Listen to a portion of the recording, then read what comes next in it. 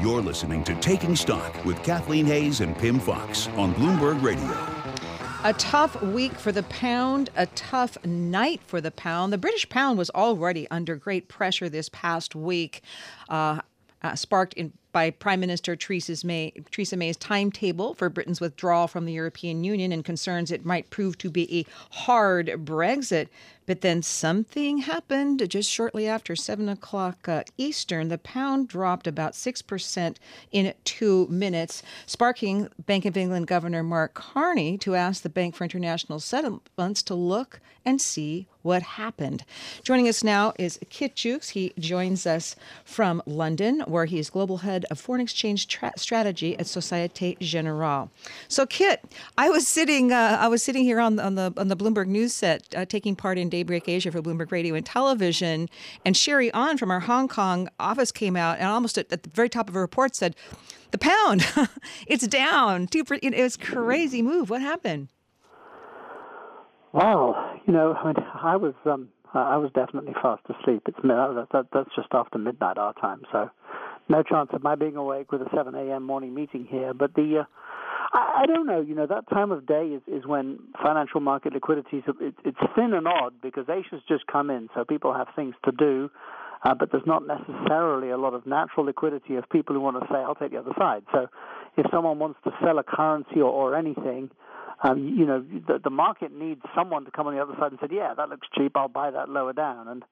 And in this instance, whether someone put in a sell order at the wrong price, whether there was whether a computer program did something to sell something at the wrong price, too low or too much, or whether just the weight generally of people being concerned about the UK news all week, and by Friday morning there just wasn't anybody prepared to bid for something that someone's selling, so the price tumbles, and then everybody goes, "Okay, I'll make you a cup of coffee. I'm not going to join this game," and it gets out of control. But they'll look through it. But we'll call it a fat finger or a flash crash. But they're always the way around that the market was going before we started. That's a feature of these flash crashes. Kit Juckes, am I to believe that the central banks around the world, let's just leave the Federal Reserve out of this for a moment, are trying to devalue the currencies of their respective regions in order to promote economic growth? I don't think anyone's trying to devalue their currencies very much at the moment. They're trying very hard to make their currencies not go up. Marginally different kind of spin on that for you. But at this point in time, the European Central Bank doesn't want the euro to strengthen, it having weakened. I noted that the authorities in Brazil said they thought it was about time the Fed raised interest rates, as in we really don't want our currency, which is the strongest currency in the last week in the world, to go up any further. Thanks. So trying to get their currencies to weaken, trying to prevent or hoping or wishing they wouldn't get any stronger. The reason I put it in that context is I'm wondering whether you can make a case for the British electorate having done the work of a central bank by working to devalue the currency and also help to stimulate exports and investment in the United Kingdom.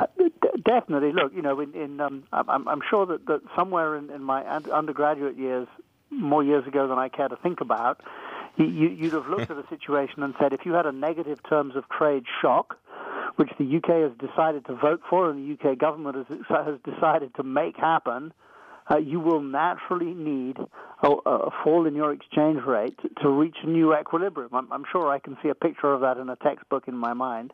And by golly, we're trying to make that textbook work right now, and we're all pulling the same way. So a weaker pound is a necessary outcome of a terms of trade shock, which is what, to me, is what happens if you stick a spanner in the spokes of the wheel of your global trade partners, ruin or significantly damage your biggest trade relationship, and sit there hoping you can stay on the bicycle without falling flat in your face.